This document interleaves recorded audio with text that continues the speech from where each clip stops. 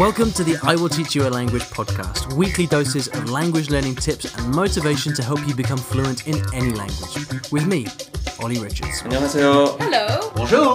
你好. Yeah. Hello. Hola. Good morning, everybody, and welcome to a funny edition, an unusual, exceptional edition, the I Will Teach You a Language podcast. I don't intend to talk about language learning in this episode at all. I thought I'd give you a slightly different perspective on the COVID-19 coronavirus outbreak by relating it to something that happened to me about 8 years ago, which was one of the most scary moments of my life, and I think actually gives me some cause for hope in this current situation. So I'm going to tell you all about that.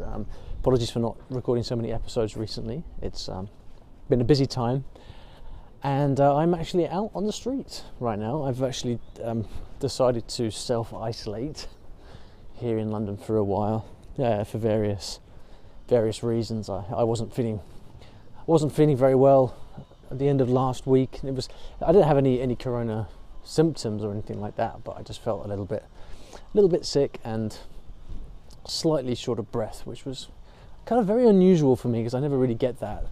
So I just thought it was prudent, given the most recent advice from the government here in the UK yesterday, to stay at home for a while. So I'm doing that, but we are allowed out for exercise. So here I am, walking down the street, getting a bit of exercise, doing a bit of shopping, and talking to you on the podcast. Now, before we get into today's episode, I just wanted to say first of all that I hope that you and your family and friends and loved ones are all safe.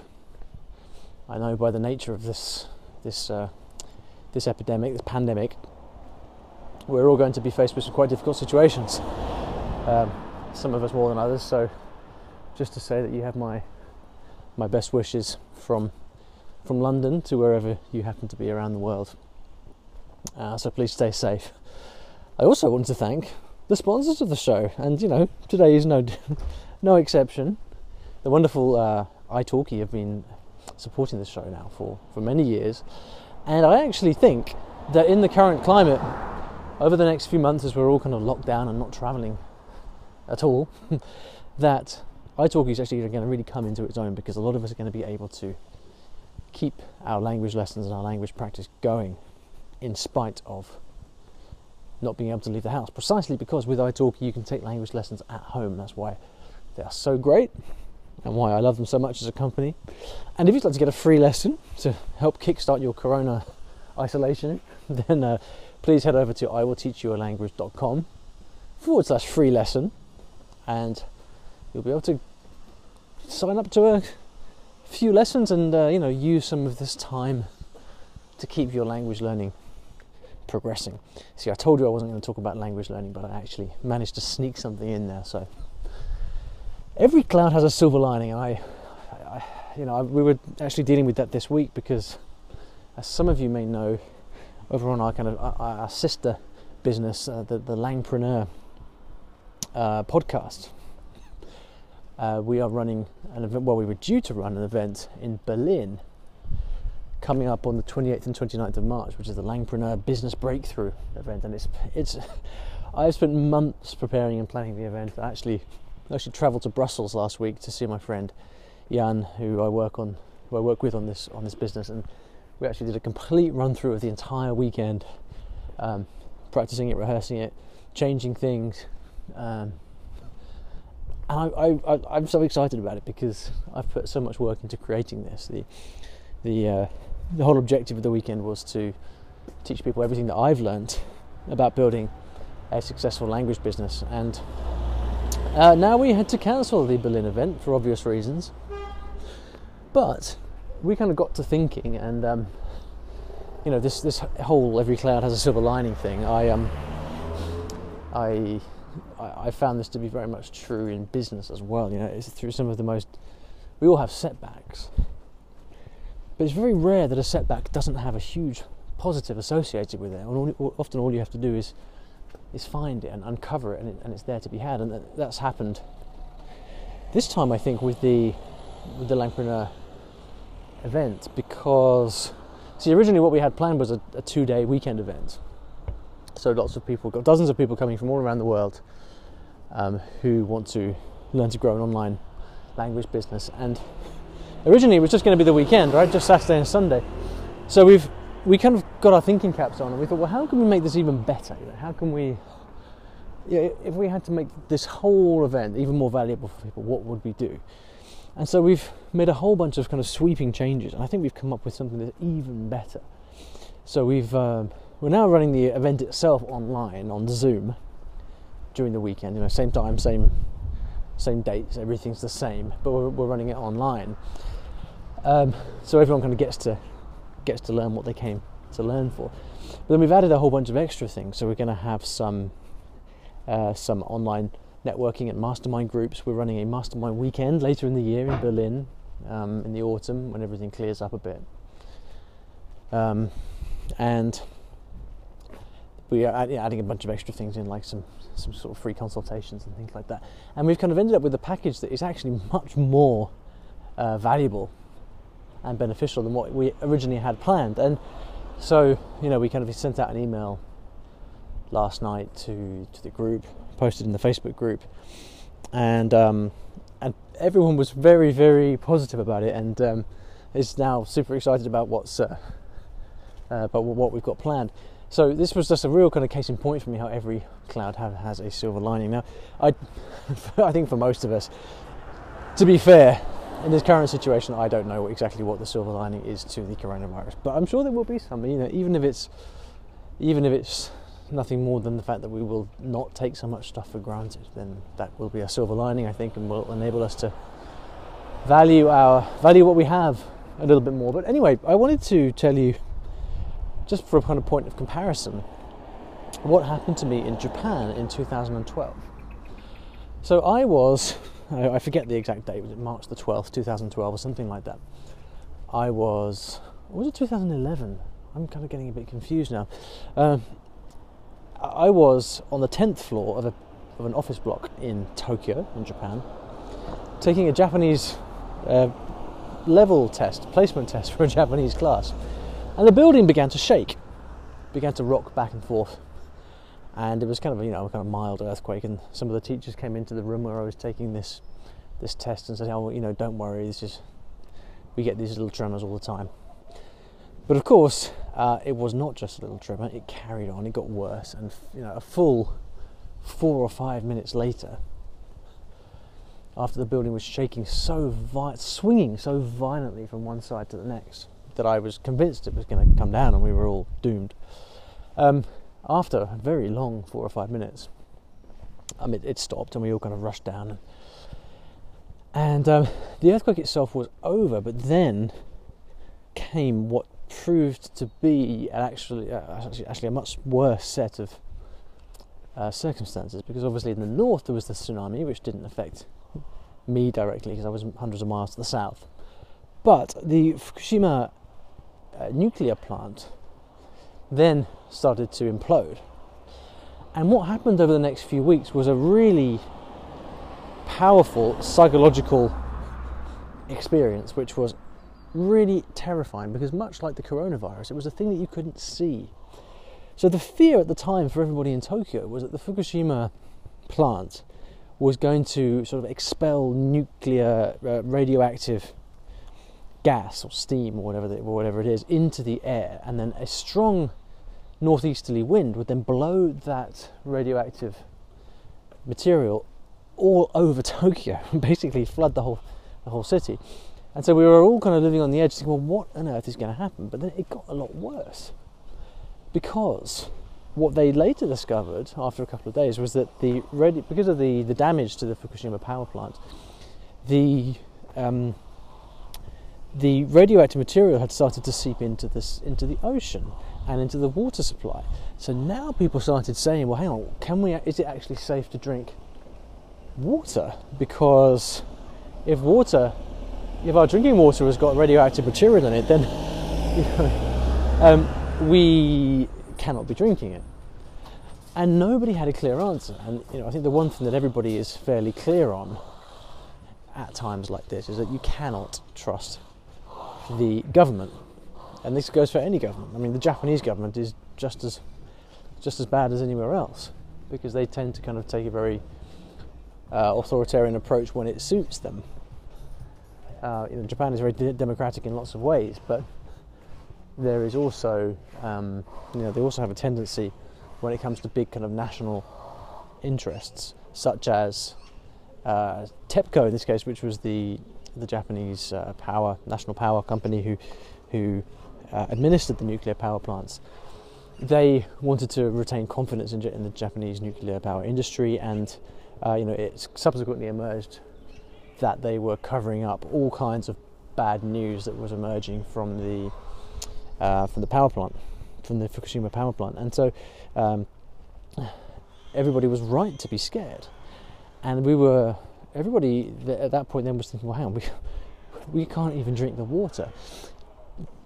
Yes, there was some kind of panic buying going on, although Japan being Japan, everything was very well managed. So when you went to the local 7-Eleven to buy water, you were rationed to like 2 bottles of water per person or something, and of course people stuck to that. So it was very calm and controlled, not like some of the scenes we've been seeing in Australia, and I think recently in the UK as well, over people kind of like just getting into fights in supermarkets because someone took the last pack of toilet roll. I don't know. So there was no panic buying, but there were shortages, and that was very clear. And there was this kind of real panic. So there's a real sense of panic from stuff that from this threat that you couldn't see.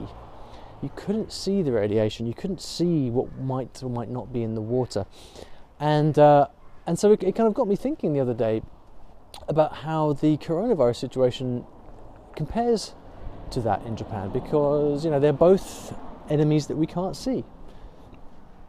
Part of the reason I think Trump's been getting into trouble in the US is because he's kind of, he's gone from saying first of all that it's the coronavirus is a Chinese hoax through to onto kind of calling it a foreign virus or something, and blaming, basically trying to find a scapegoat. But the thing is that the rules don't apply in this situation, because there's no other country to point the finger to.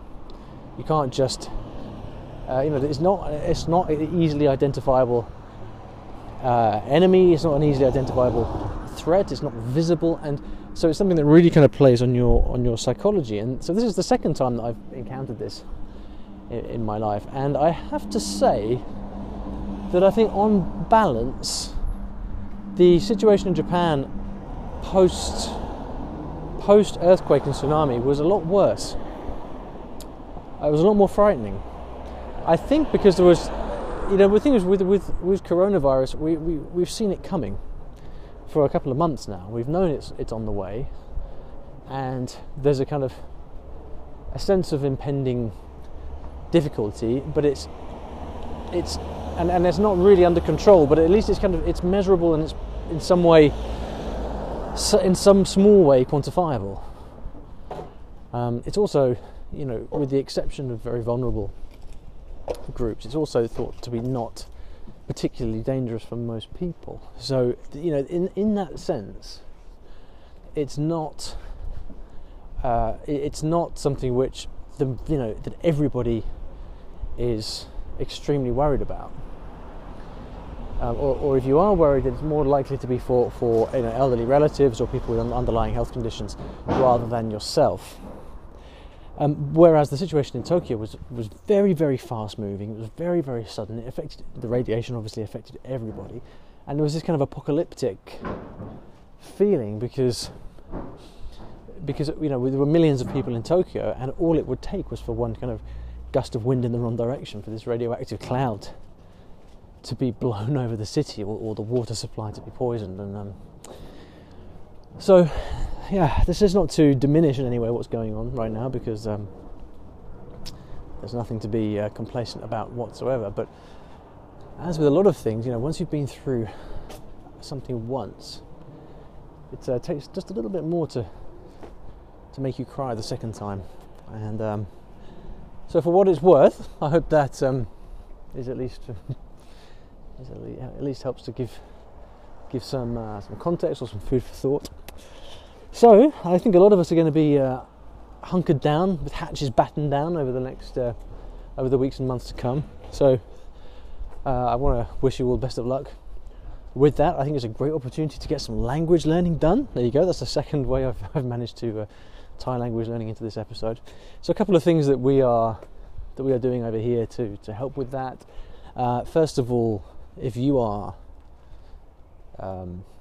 in the groups of people who is interested in creating an online language business, if you want to take your language skills and actually use them to replace your income and do something that you love, then you can join our Business Breakthrough event coming up on the 28th and 29th of March. This wasn't possible before because you would have had to come all the way to Berlin, but now you can join it online and you're going to get a whole host of extra masterminds and consulting things, and including the Berlin meetup in the autumn as well, which is all actually thanks to the current situation. So if you'd like to join that, go to langpreneur.com and then go to the events page, the events tab in the menu, and look for the Business Breakthrough event.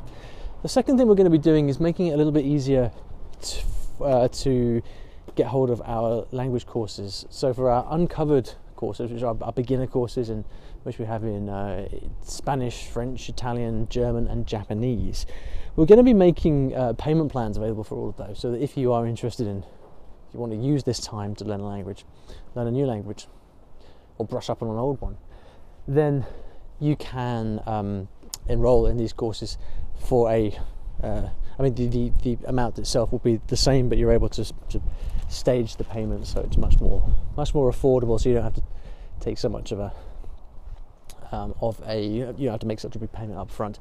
We're going to be introducing that in the next couple of days.